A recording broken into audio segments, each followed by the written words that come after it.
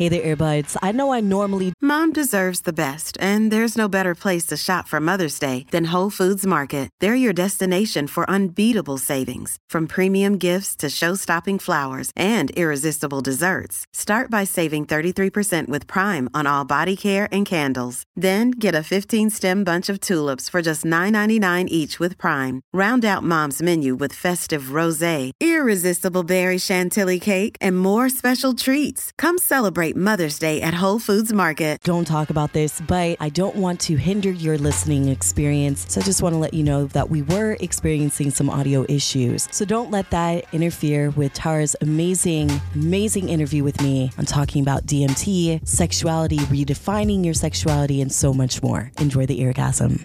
Warning, the following program is not for the weak-hearted, those who are closed-minded, or in general, you're scared to learn what's behind closed doors. Here at Sapphire's Earplay, I want you to pour the wine, grab somebody that you want to hold on to, or better yet, get the vibrations stimulated through your body. Get ready for one hell of an orgasm in 5, 4, 3, 2, 1. What is up, all you sexy motherfuckers out there in Radio Land? It's your girl Sapphire with another Earplay special, and I am so thrilled to have my guest of honor today. Her name is Tara Galeano, and I am so excited because we're talking about something different here on Earplay. Psychedelics, if you will, DMT and orgasms, and what do these two have in common? What is the two mutual, beautiful relationship between them? So Tara, I am so excited to have you. You're a licensed sex therapist. You've worked with women, couples for over 2 decades, which is crazy to me because I feel like in the past decade alone, sexuality and just the fluidity and the studies have just been more prominent than ever. And maybe you can agree or disagree with me on this.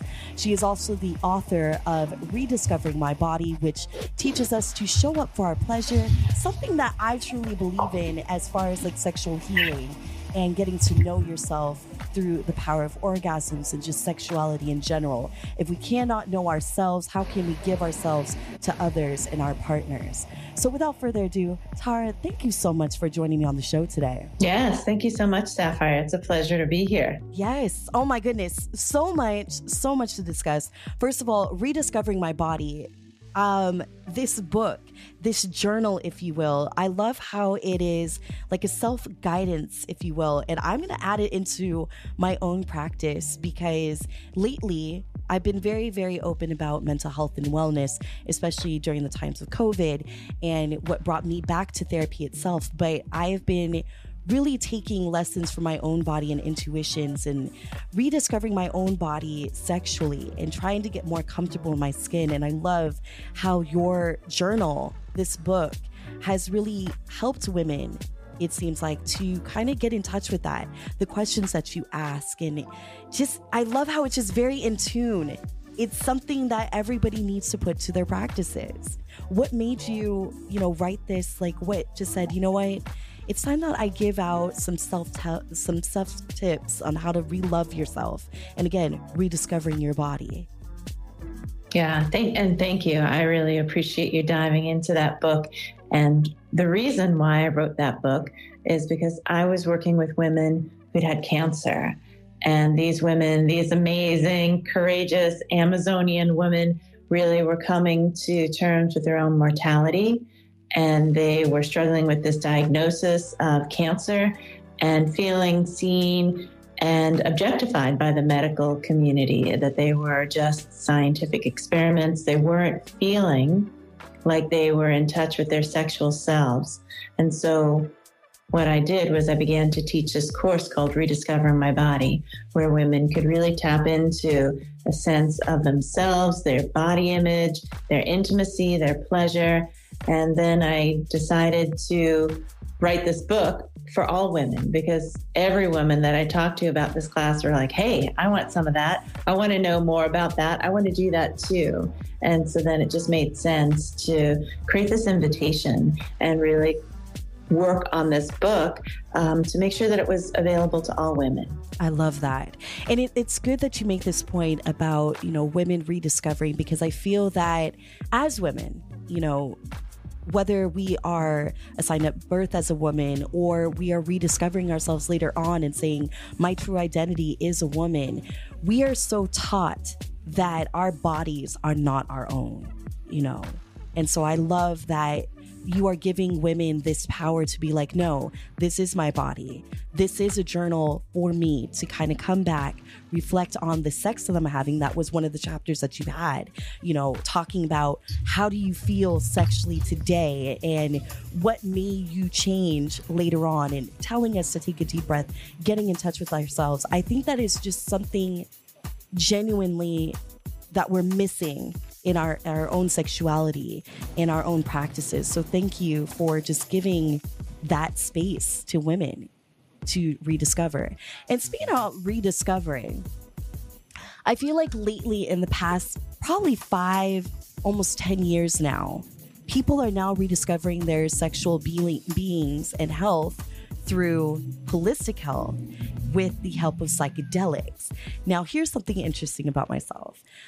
Until recently, I never really took psychedelics. You know, I've had my wild hoe phases and experimented with cocaine in college and in sex with that. And it's a mess. I do not, of course, advocate, you know, sex and cocaine. And I also never really consent and condone sex when you're inebriated. Like, yes, I like to be high and smoke a little weed or, you know, intake marijuana products during sex, but anything harder than that, I kind of feel like there's a level of consent that's just never really met.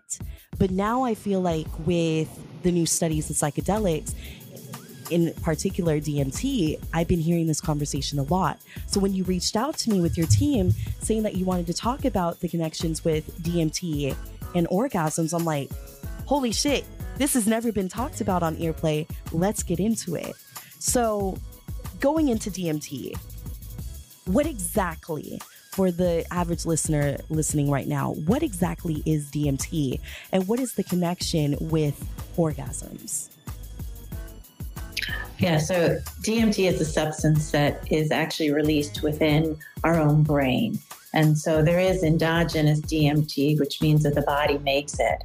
And that DMT, I would say, cultivates this experience of euphoria, and that there's this oneness. And with that experience, oftentimes there's a sense of God, or I would say a spiritual connection. Mm-hmm. And so then combining that with sexuality is a really potent experience. However, my way that I'm learning this, that I'm teaching this, and I just want to give a shout out to my teacher, specifically, Jenny Martin, who is bringing this to the forefront because she is a researcher and a scientist. And that's really an important access point for a lot of people, is that there's scientific studies validating this practice, this experience, and also that there's been research in terms of what DMT does to the body, how we experience it, and that it is endogenous. And because it's endogenous, it means that we can access it pretty much at any time, at any place, as long as we are willing to. So there really needs to be some permission within ourselves, and that there is an opportunity to have this psychedelic orgasm without the use of substances externally, without taking a pill, without smoking, without ingesting DMT at all, because it is already within our body. That is amazing. So what is it about the body that kind of releases this? Like, is there a certain position? Because I feel that, you know, when we're talking about orgasms in particular and talking about sexual pleasure, I feel that the things that are being released, we always hear like it has to be in a certain position. You got to be relaxed. You got to let things go. Just like when they're talking about squirting, for instance, it's like you got to lay on your back. You got to relax the muscles. And it's like, no, that just makes me more scared to, you know, want to release and have that type of orgasm.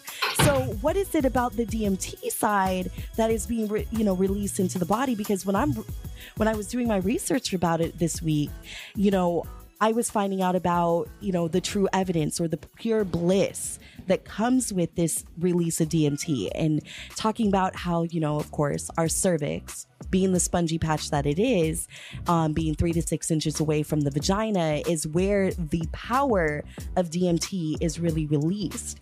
But what does that say for women who may experience cervical pain when they are orgasming with cervical orgasms? Because until recently, I didn't even know that there was a real difference between a vaginal orgasm versus a cervical orgasm. And I'd say that's probably true for a lot of us as women, is that as we become more curious and give ourselves more permission to explore. And just coming back to my book, that's why I wrote the book, because I'm a researcher, I'm curious, and I'm imaginative, and I want to know more, but I don't want to dictate to others what is true for them. And this opportunity to explore cervical, vaginal orgasms, yes. And do I know that to be true? Yes. So I can speak about my experience and point to what it is that I've seen, what it is to have what I have experienced, and what I've taught other women. But I feel like it's really important not to dictate, like, this is the path and this is the way it is, because that is the way that sex has been portrayed for so many thousands of years. For so many of us, is that it's this linear progression, that it's penile vaginal intercourse. And we just know that that's not true anymore, is that there's so many more vast ways to connect as a human being with another human being, if we should choose, but also as ourselves. That particularly for those of us who identify as women, that we have this amazing power within ourselves that actually creates life. And it's not just that we get to create life, but we get to create so much because we're that powerful. And that the opportunity to experience pleasure, it's inherent in the experience of having a clitoris. So many people have said now that there's 8,000 nerve endings, and the only purpose is for pleasure. And so I just want to highlight that pleasure is so important to our well-being, and that we oftentimes see it as superfluous or a luxury, and it actually is essential. And so they've done research with women who've had cancer, actually tapping into their life force energy by having orgasms more regularly and seeing the healing potential that is inherent within that. And I just think that that's really powerful for all of us to know. And that in 2003, there was a study done for people who are wanting to lose weight, and they took out a part of their brain so they could lose weight. But what actually happened as well was that people lost their sense of pleasure. Wow. And with that, 20% of those participants, unfortunately, became suicidal. Because again, it releases that oxytocin. So when you don't have that oxytocin, oh my goodness. Wow. Mm-hmm. Wow. And that we are meant to have experiences of pleasure on a regular, ongoing basis. That there is an innocence and a naturalness to that.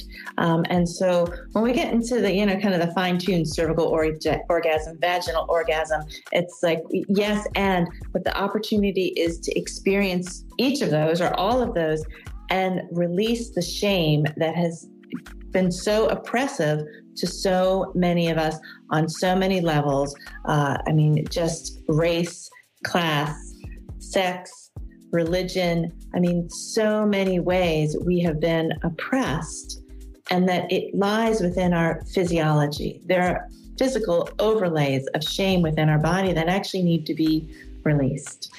Now, on the subject of race and sexuality, I do feel that in my experience that more Black and Latinx identifying women are the ones that are more open to talk about and go into the rituals of like holistic health when it comes to sexuality. And it seems like my white, counterparts, no offense, it's like it's becoming now a later thing. Like now they're starting to take our lessons, but it's like we have been saying this for centuries, for decades, in talking about holistic health and getting in tune with your chakras and getting in tune with your body. So again, that connection that's being made as far as like the dialogue of sex and sexuality and owning your sexuality, how do you talk about that with your practices with other clients that may feel that same shame or, you know, have that disadvantage that they weren't taught until they came to you? I mean, I think that it's important that it's validated, right? That is a real experience. And that oftentimes what I find is that women who are identifying as women of color are more embodied. There's a sense of being in their body in a different way than I would say my white sisters. And I think part of that is because, goodness, we live in a Cartesian society. I think, therefore I am. And that there's this validation that happens that we live from the shoulders up. And so if we can think it, then it must be. And that is very powerful. And not to dismiss that, because we all live in so many different thought forms, belief systems, and concepts. Mm-hmm. And also being in the body and the ways that we perceive through the body is fundamentally powerful and inherent for us, particularly as women. And I think that whether we're conscious of it or not, if we have a lineage that we can identify and we feel to be true, that we are connected to our ancestors, healed and whole, that they are actually supporting us. I'm adopted. I was raised by a family who identifies as white. I'm not of my people per se, but I feel my Colombian ancestry every moment. I feel the lineage of my curanderas, and it's not just an imagination, but I feel them, that they have strategically supported me so I can show up here in this land at this time in a woman's body to talk about sacred sexuality, because that is the truth of their experience, and that is a wisdom that they've shared with me. And I know. And was I raised sex positive? No. Wow. Yeah. So what, at one point, and again, I love that we're having this conversation, and it is bringing it all back to the subject matter of psychedelics and all that, because again, we have to tap into the beginning. In order to get to where we're at in our sexual experience, we do have to tap into our lineage. We have to tap into the beginnings. So at what point for you did you say, okay, this is an awakening moment that everything that I've been taught, I have to unlearn? At what point did you say, I want to explore this more? I'm taking my body back and I'm taking my control back, and I want to freely express myself sexually to educate the masses. At what was your turning point? I mean, and I wish I could say that it was one moment in time, but like everybody else is kind of not. It's just an evolution of, yes, okay, absolutely. This layers off. And I was raised Catholic, and for me, the Catholic religion offered this immense, vast power, which was very intoxicating, and also the depth of ritual that mesmerized me. And I have a deep love for Jesus and Mother Mary, and I know that their wisdom may not have been the truth of what the Catholic Church presents. Mm-hmm. And something was usurped there. And yet I followed it, loved it until I was 13 and challenged a priest of like, what is going on here? We're not talking about sex, not same-sex couples.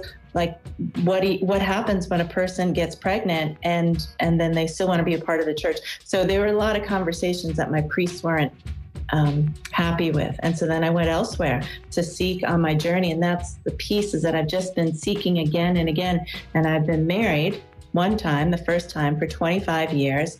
And my former husband would say that he was a sex addict, and I'm a sex therapist. And so recognizing the suppression and the layers of ignorance that I chose to live in because I didn't know the truth. Mm-hmm. And so there was a lot of accepting of norms and of ways of being in the world where actually didn't support me in terms of heterosexual marriage, in terms of male-female relations, in terms of being a woman of color and being married to a white man. I mean, just on and on and on and on the layers. And that was really my true education. And then once that marriage was dissolved, that everything not came to light instantaneously, but the pathway began to open for me.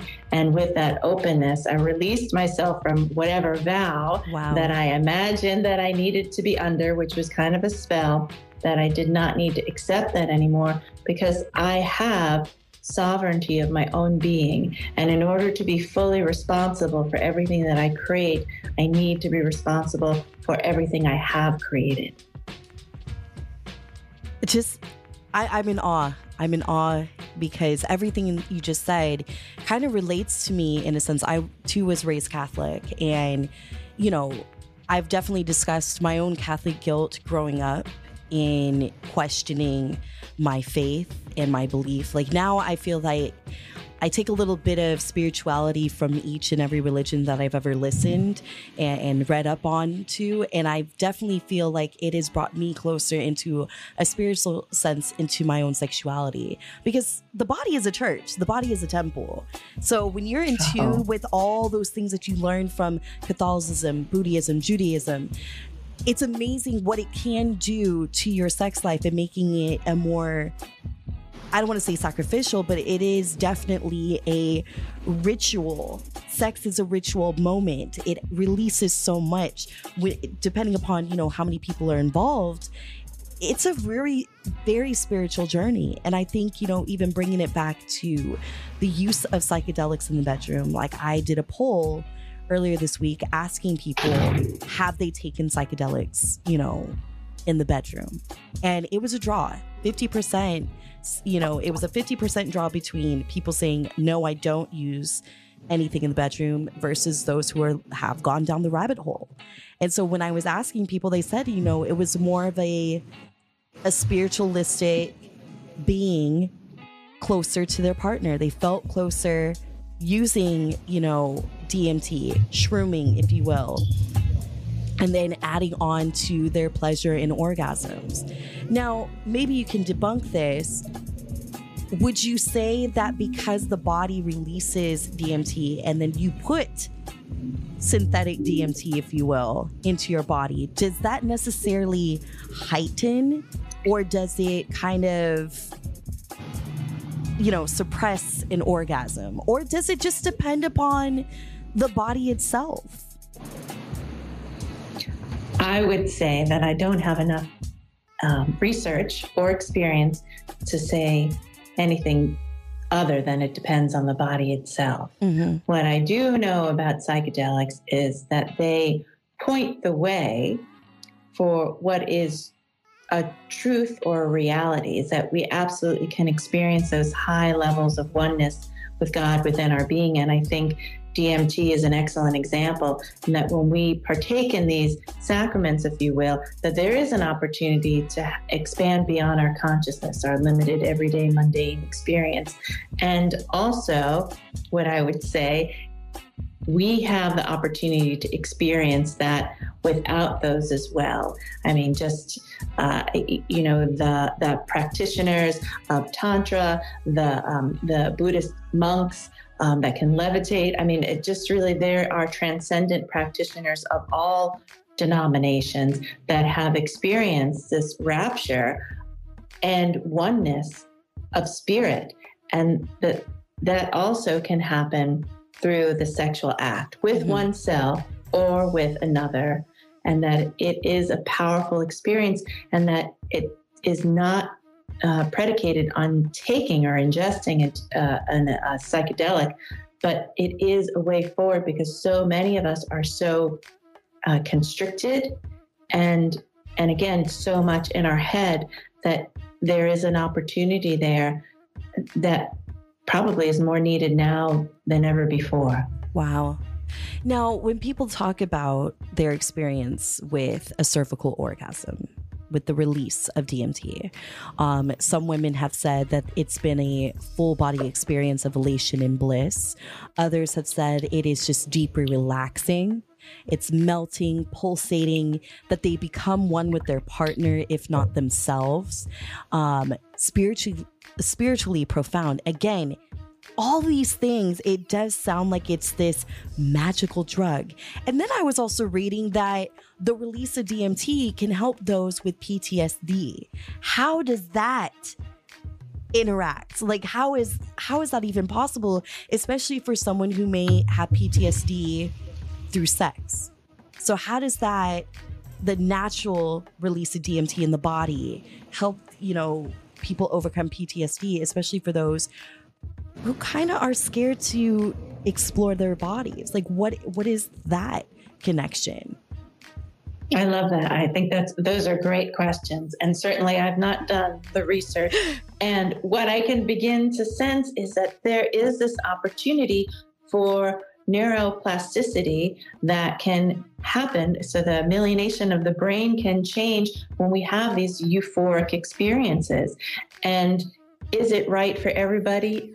No. Mm-hmm. And does the person need to feel into their own sense of agency that this is something that might work for them?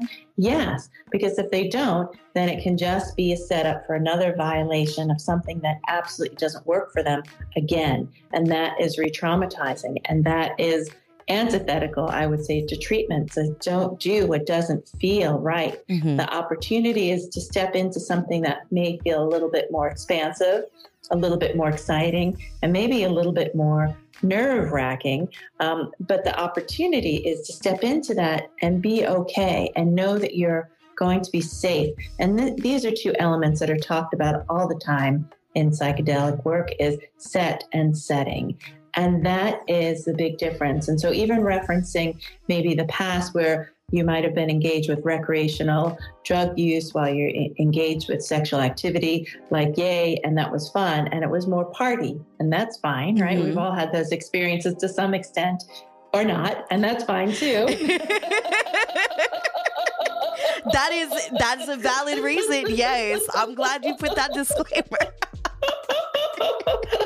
And then the opportunity is to really begin to figure out set and setting and hold the space, because that is the big piece of who is holding the space. How is the container being set? And just coming back to the sense of Catholicism, it's like if you go to a church in Europe where hundreds of people have prayed for hundreds of years, it's whatever ideology you subscribe to, you can feel that. Mm-hmm. I would suggest that most people can feel there's a sense of reverence there. There's a sense of worship there and it doesn't need to necessarily be that church, but it could be a sacred space. And that is because of the container that has been set there, and that we have the opportunity to set that as well for ourselves. So when we're going into these sexual experiences and we want to have this heightened level, that we begin to consider the set and the setting. And oftentimes people aren't considering that. And I used to work at the University of Colorado at Boulder. And what I would say is that a lot of the people I was working with were interested in random hookups. And that, they didn't even know the person. They didn't know their last name. Maybe they knew their first name.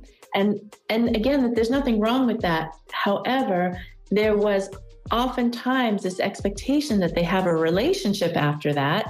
And I thought that's kind of interesting when it really was just a sexual experience. It's not necessarily relationship material. And then what kind of conversations did you have around safe sex and consent? And can you be fully conscious and own that is important because you are of value? And then have an experience that is sexual or that is pleasurable or that is absolutely orgasmic and divine. And most of those young people just didn't have the maturity level, and they certainly didn't have the skill, mm-hmm. and they didn't have the capacity to have those conversations. And now, because the world is changing, we are learning how to claim our pleasure and to speak it. Because if we don't have words for it, then it makes it really difficult to communicate it and to own it. It's interesting that you have that observation because, again, hookup culture especially has become a resurgence as well because, people are coming out of, quarantine and all that. Hookup culture is coming back. The dating apps are seeing a surge. There's different conversations that we're seeing now surrounding sex because now we're not just asking people, have you been tested for the common STDs and STIs? But now we're seeing more people having open conversations about HIV, more conversations that are talking about herpes, and of course now even talking about, have you been vaccinated? But it is also very interesting that people will even say, sometimes digging into those types of just very standard questions is still too evasive, or that it's still asking for too much. So then when you're having a deep, meaningful connection in sex, or that person gave you that deep, meaningful orgasm, people are questioning, like, am I falling in love with this person? Or is it just I'm experiencing a hell of an orgasm that I've just never been able to achieve with another partner, let alone myself? So it also makes you wonder, like, okay, does this DMT, is it the love drug, if you will? I was seeing that comparison and I'm like, this is very interesting. And why are we not talking about it more? Why are there not enough studies surrounding orgasms in general? Because the more I keep looking and going into the depth of it, in my research, I've only been able to pinpoint maybe 3 or 4 scientists and doctors through their research. One in particular, I'm going to butcher his last name, but we'll go with it. But Dr. Barry, I want to say Komisaruk, had found a sole pathway to orgasm within the cervix. And he said that his subjects could experience orgasms and pleasure through the vaginous nerve. And that the discovery proves that the cervix is its very own pathway to orgasm and pleasure, independent of our other pleasure capabilities, which to me, mind fucking blown. Because again, when we talk about orgasms, we don't talk about the cervix. The cervix we only talk about with labor and delivery. We don't talk about it with the pleasure of sex. So it makes you wonder, why are we not having that conversation about the entire existence of a vagina and the entire basis of what defines an orgasm to the vagina? Mind baffled. Yeah, I mean, I would speculate that comes back to how it is that we're framing these conversations around consent, and really how we frame sexual education. If we receive sexual education, we're getting this information about reproductive health and don't get pregnant, right? Abstinence culture. And then if we get a little bit more, then it's like, okay, don't get any STIs. And then how do you have that conversation? Use a condom, right? This information focused on pleasure is absent from our conversation. So we're not even sure how to speak about, well, that really turns me on. Or I really like when you do that. Right. Or more of that, please. Or what I really like is this. Or to get me really off this. And we don't know how to frame that. And so it makes sense that really the larger systems that are in place, like the allopathic medical system, are not studying pleasure either. And if they are, they're not studying it from a female perspective because we have not been valued. We have not been honored in the recent centuries as the powerful being that we are. And so that shift of claiming pleasure is a powerful shift from the conversations that we have in these dyadic or triadic experience with another person to experience pleasure, not just about consent of what are you bringing to the table that I need to be concerned about, but what are you bringing to the table that I can actually be pleased about? That what are your experiences? What are your skills? What are your desires? How do we juice this up? Right? Those conversations aren't necessarily happening, and it's not happening in the larger scientific medical community where they're looking at, and what is this about pleasure that can actually make us feel so much better in our world? Because we probably could transform the experience of people who are experiencing PTSD if there were more pleasure. And for example, in cultures where the goddess was revered, there were temples.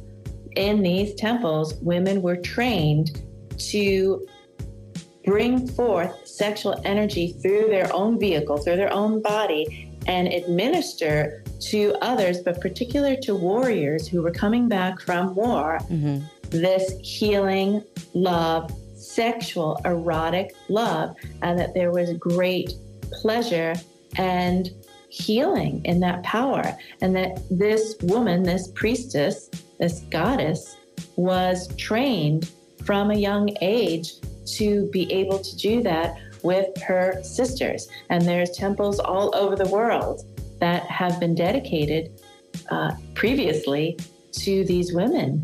And that was part of the culture's past in countries in Africa, in countries in Europe, in countries in what is now South America, all over the world. As I'm thinking about this, it just makes you wonder, again, we are taking all these sex practices from other cultures that are, again, POC based. I didn't hear any Eastern European. I didn't hear, Anglo-Saxon culture in all this. And again, it makes you wonder, is the war on sex technically the war on people of color? Is everything that we have been fighting for, especially now, today there's a Women's March. Today is Saturday for us. Of course, the earbuds, you guys are getting this tomorrow on Sunday, but we are still battling the war on our vaginas and whether or not an abortion should be legal. If the things that we are putting into our body to, enable us to have an abortion, is that supposed to be illegal? It makes me wonder, now when you're saying all this, is the war on sex just because of the fact that because white men and women did not discover this?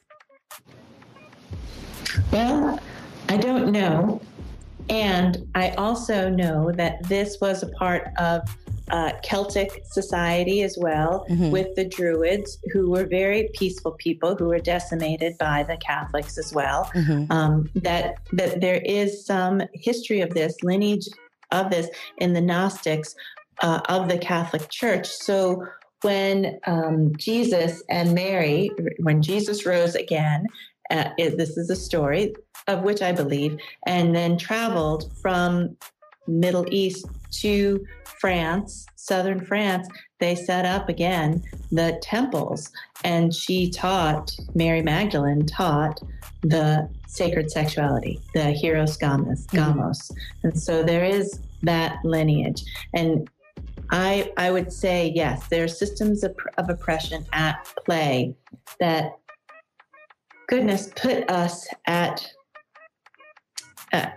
each other's enemy. I mean, really, that's what I see. It's a huge disadvantage. It's a huge disadvantage because, again, it's all connected. The human body is all connected. So when we are, limiting the knowledge of our own bodies, it really does a number on us. So not to come from a racist point of view, because that is not my intention. It's just everything that we've been talking about. It all comes down to the fact that there is such a limited space. There's such a limited allowance of learning our bodies, and that, people like yourself and like others who have come before you, we're all just trying to reclaim and rediscover. So when we're hearing about these things that are so limiting to our bodies, and why can't we learn more about our own pleasure, or why are there such limiting studies to it, it just makes you wonder the true history of where it all comes down to, because again, it's all connected. Oh, then it's a rabbit hole. It is. It absolutely. Talking about bringing it all back to the subject matter, it is one big rabbit hole. It really is. So, in your experience with DMT and orgasms, and something that you talk about in your practices, what do you tell your clients as far as when they're trying to unlock the secret, if you will, in your own practice? What made you at one point say, you know what, I want to discover this more? Was it an experience of your own? Was it just something that, in your practice you were learning? Where did it all come down to? Because again, you were like, let's talk about this more. Yes. Well, I mean, a few things that I see again and again is I see this pervasive shame that lies in the body particularly of the women that I'm seeing, and I see a lot of heterosexual couples, and in these partnerships, the woman is struggling with some form of shame. And because of that, she's also not exploring her own sense of pleasure. Mm-hmm. And when she doesn't know her own pleasure, then she really can't share pleasure with her partner, regardless of who her partner is, because she doesn't know it for herself. And that there's a vast knowledge that a woman can unlock when she knows her own pleasure. And that the opportunity is not only for her to know it and to own it, but actually begin to lead her partner into that experience. So when women and men are coming to me and they want better sex, or they want to be able to connect sexually, it's often the woman who needs to lead, which is somewhat crazy in our culture, because oftentimes we're seeing the man as more sexual and that he needs to initiate. And and that those things pervade and are pervasive in our thoughts, in our bodies, in our beings. And so it's really unlearning the miseducation, disrupting the myths, and really providing some good education. And it begins with the woman really owning her own pleasure and recognizing that nobody's responsible for her orgasm but her. Oof. And that she gets to claim that. Got to give the applause on that one. She can't hear it, y'all, but the applause in the studio is real. But seriously, oh my God, I tell people this all the time. It's like, you know, whether you're having partner sex or solo sex, until you can pinpoint what you want, you cannot say to your partner what you want. You might like what the partner does, but if you can't rediscover that and reclaim that in the bedroom in your own practice, is your orgasm your own? No. That is your partner's orgasm. That is your partner giving themselves to you a pleasurable experience. But what do you claim as your own? So I love that you're able to really tap that in. And I'm really glad that you mentioned that, because again, when we hear about it, and I'm sure, like you said in your practices, you've heard your clients time and time again say that my pleasure is not my own, that my partner is the one giving me the orgasm. I only know what my partner likes to give me, but I don't know what I like. So it's good that we are able to have this practice with you and have, you know, your resources, your book, to really tap in and just center people to be like, look, sit down with yourself. And what do you like about your body? What do you like about your pleasure? What pleasures you? I love that. I absolutely just, the one takeaway that I want people to understand from this episode, it's like your body is your own. It is your body. It doesn't matter who you're sharing it with. It is your body. It is your pleasure. You should be allowed to say how you like things. So to unlock that DMT in your body, you got to start liking yourself. Am I correct with this? Yes, absolutely. Yes. Start at the very least by liking yourself, and then maybe even knowing a little bit more about what brings you pleasure just for yourself. I mean, so many of us as women have been conditioned that we need to be sexual for our partners, and that we're living within this performative paradigm, and that it's the other person's pleasure that we need to focus on.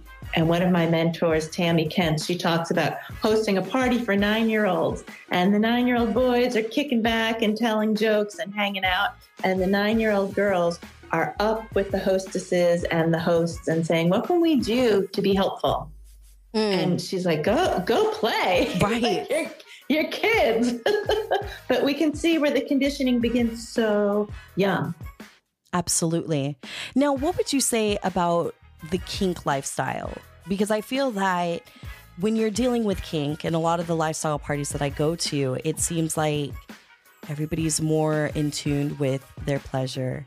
People are more open to talk about what they like, what they don't like, their yeses and their nos. So how would you say, even with the rise of sex parties, the rise of kink lifestyles. It's no longer, I mean, yes, it's still taboo. You know, people say swinger parties and it's like, oh, how could you just go and just swap partner? It's not like that all the time, y'all. Like, people go to swing parties and they just have fun. People use it as a social thing. I use it as a social thing. I'm not always busting wide open for everybody at a sex party. You know, it just gives me pleasure to see my partners in pleasure and vice versa. But how would you say even like the help of kink lifestyle can help people, you know, unlock their sexual pleasure? And in fact, unlock the deepening effects of DMT to be released into the body? Well, that's a great question. And so I'm just coming back to one of my teachers, and what she reminded me this week is you don't need to say yes, or you don't need to accept everything that's offered. And just coming back to that, because that is true. And that is a really potent message. If we could hold on to that, it's like, I don't need to accept everything that's offered. And I know that, then I can go into lots of different environments, lots of different parties, lots of different social situations, and just explore and be curious and playful and kind and, you know, like just checking it out, because it's a different scene. Because when we do the same thing over and over again and we expect different results, that's a definition of insanity. And that's what Einstein said. And it's true. And I see that from my clients again and again. It's like they're having vanilla heterosexual sex and they think that's okay. And it is, until it's not working for them anymore. And then we need novelty. That is a huge drive for endorphins in our life, is novelty. And we need that novelty, whether it's being offered by our partner or by other people, and that however we get it, we need to know that. We need to know that there's more expansion in how we're being in the world, particularly sexually. And I think because there is, again, a lot of shame, it prevents a lot of us from having these experiences. And what we really need to know is that they're okay. They're great. They're fun. 1000%. And would you even say toys can be that extra boost of enhancement to the DMT? Or would you say, you know, fingers? Some women are scared to finger themselves or scared to pull back the lips of the labia and just look themselves in the mirror and be like, right there is where I like to be licked. That's where I like to be penetrated and whatnot. So would you say even the use of toys could help unlock that next level to DMT being released into the body? Or is it more like a mental thing? Those are great questions. And so technique isn't as important as it is the set and the setting. And so yeah. And so that's kind of that's a pointer that I'll give you, and that it is so much more about how the woman is showing up for herself. And yeah, fingers are fine and toys are fine, but it is so much more about how she's showing up for herself. And also, I would say this invocation of the goddess within her, so that she has this experience that she is all of who she is and so much more. And that's a powerful spiritual component. And that's a lot for one being to hold on to. And I think when we ingest DMT, we often have that experience. And then we forget, we come back to our mundane reality. And that the opportunity through the psychedelic cervical orgasm is to remember that, but begin to cultivate that on a regular basis. So it's kind of like meditation in that it's a practice. It's not one and done. It's like, okay, I'm coming back to the cushion because I'm doing this again. I was just about to ask, because, you know, when people talk about like their first high, you know, whether it be with weed, shrooms, whatnot, that they always say your first high is never going to be the secondary, the third. So would you say that a DMT release naturally from the body is almost like the same way? Because that's what I'm getting from that last comment where you were saying, you know, you just have to keep going back on the horse and just keep trying it over and over again.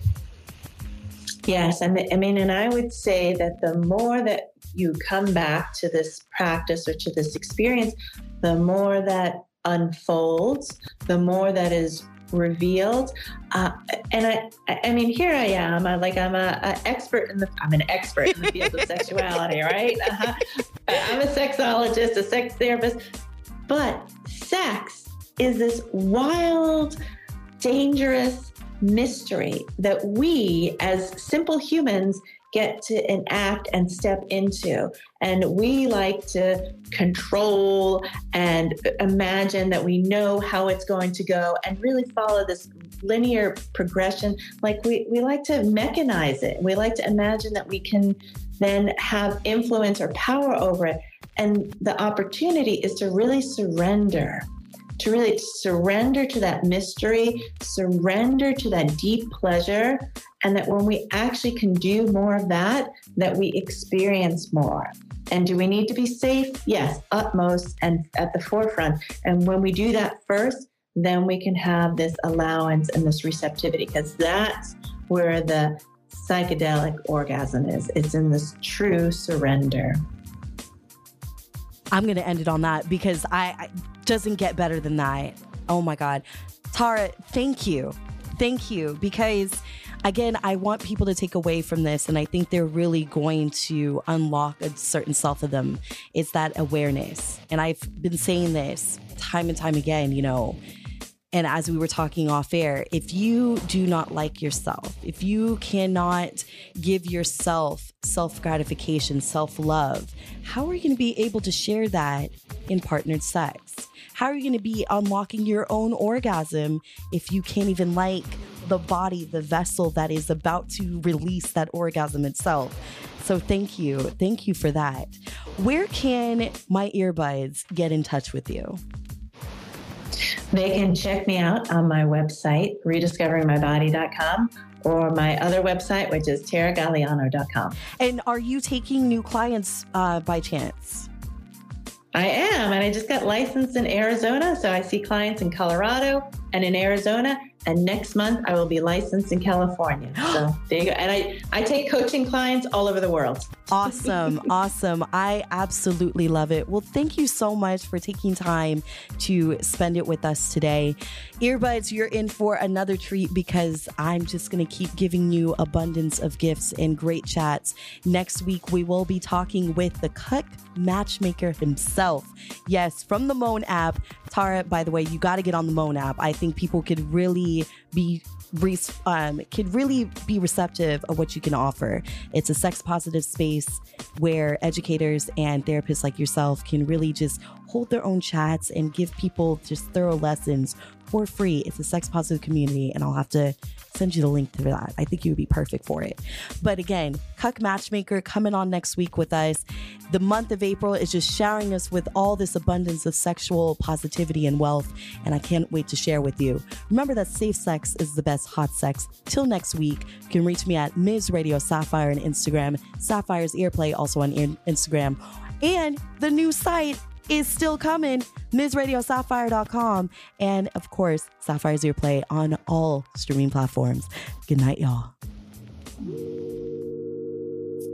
That was the show, all you sexy motherfuckers out there. Remember to follow at Ms. Radio Sapphire and Sapphire's Earplay on Instagram. Want some eargasms of the past and future? Make sure to follow on Apple Podcasts, Anchor, Spotify, iHeartRadio, and all streaming platforms.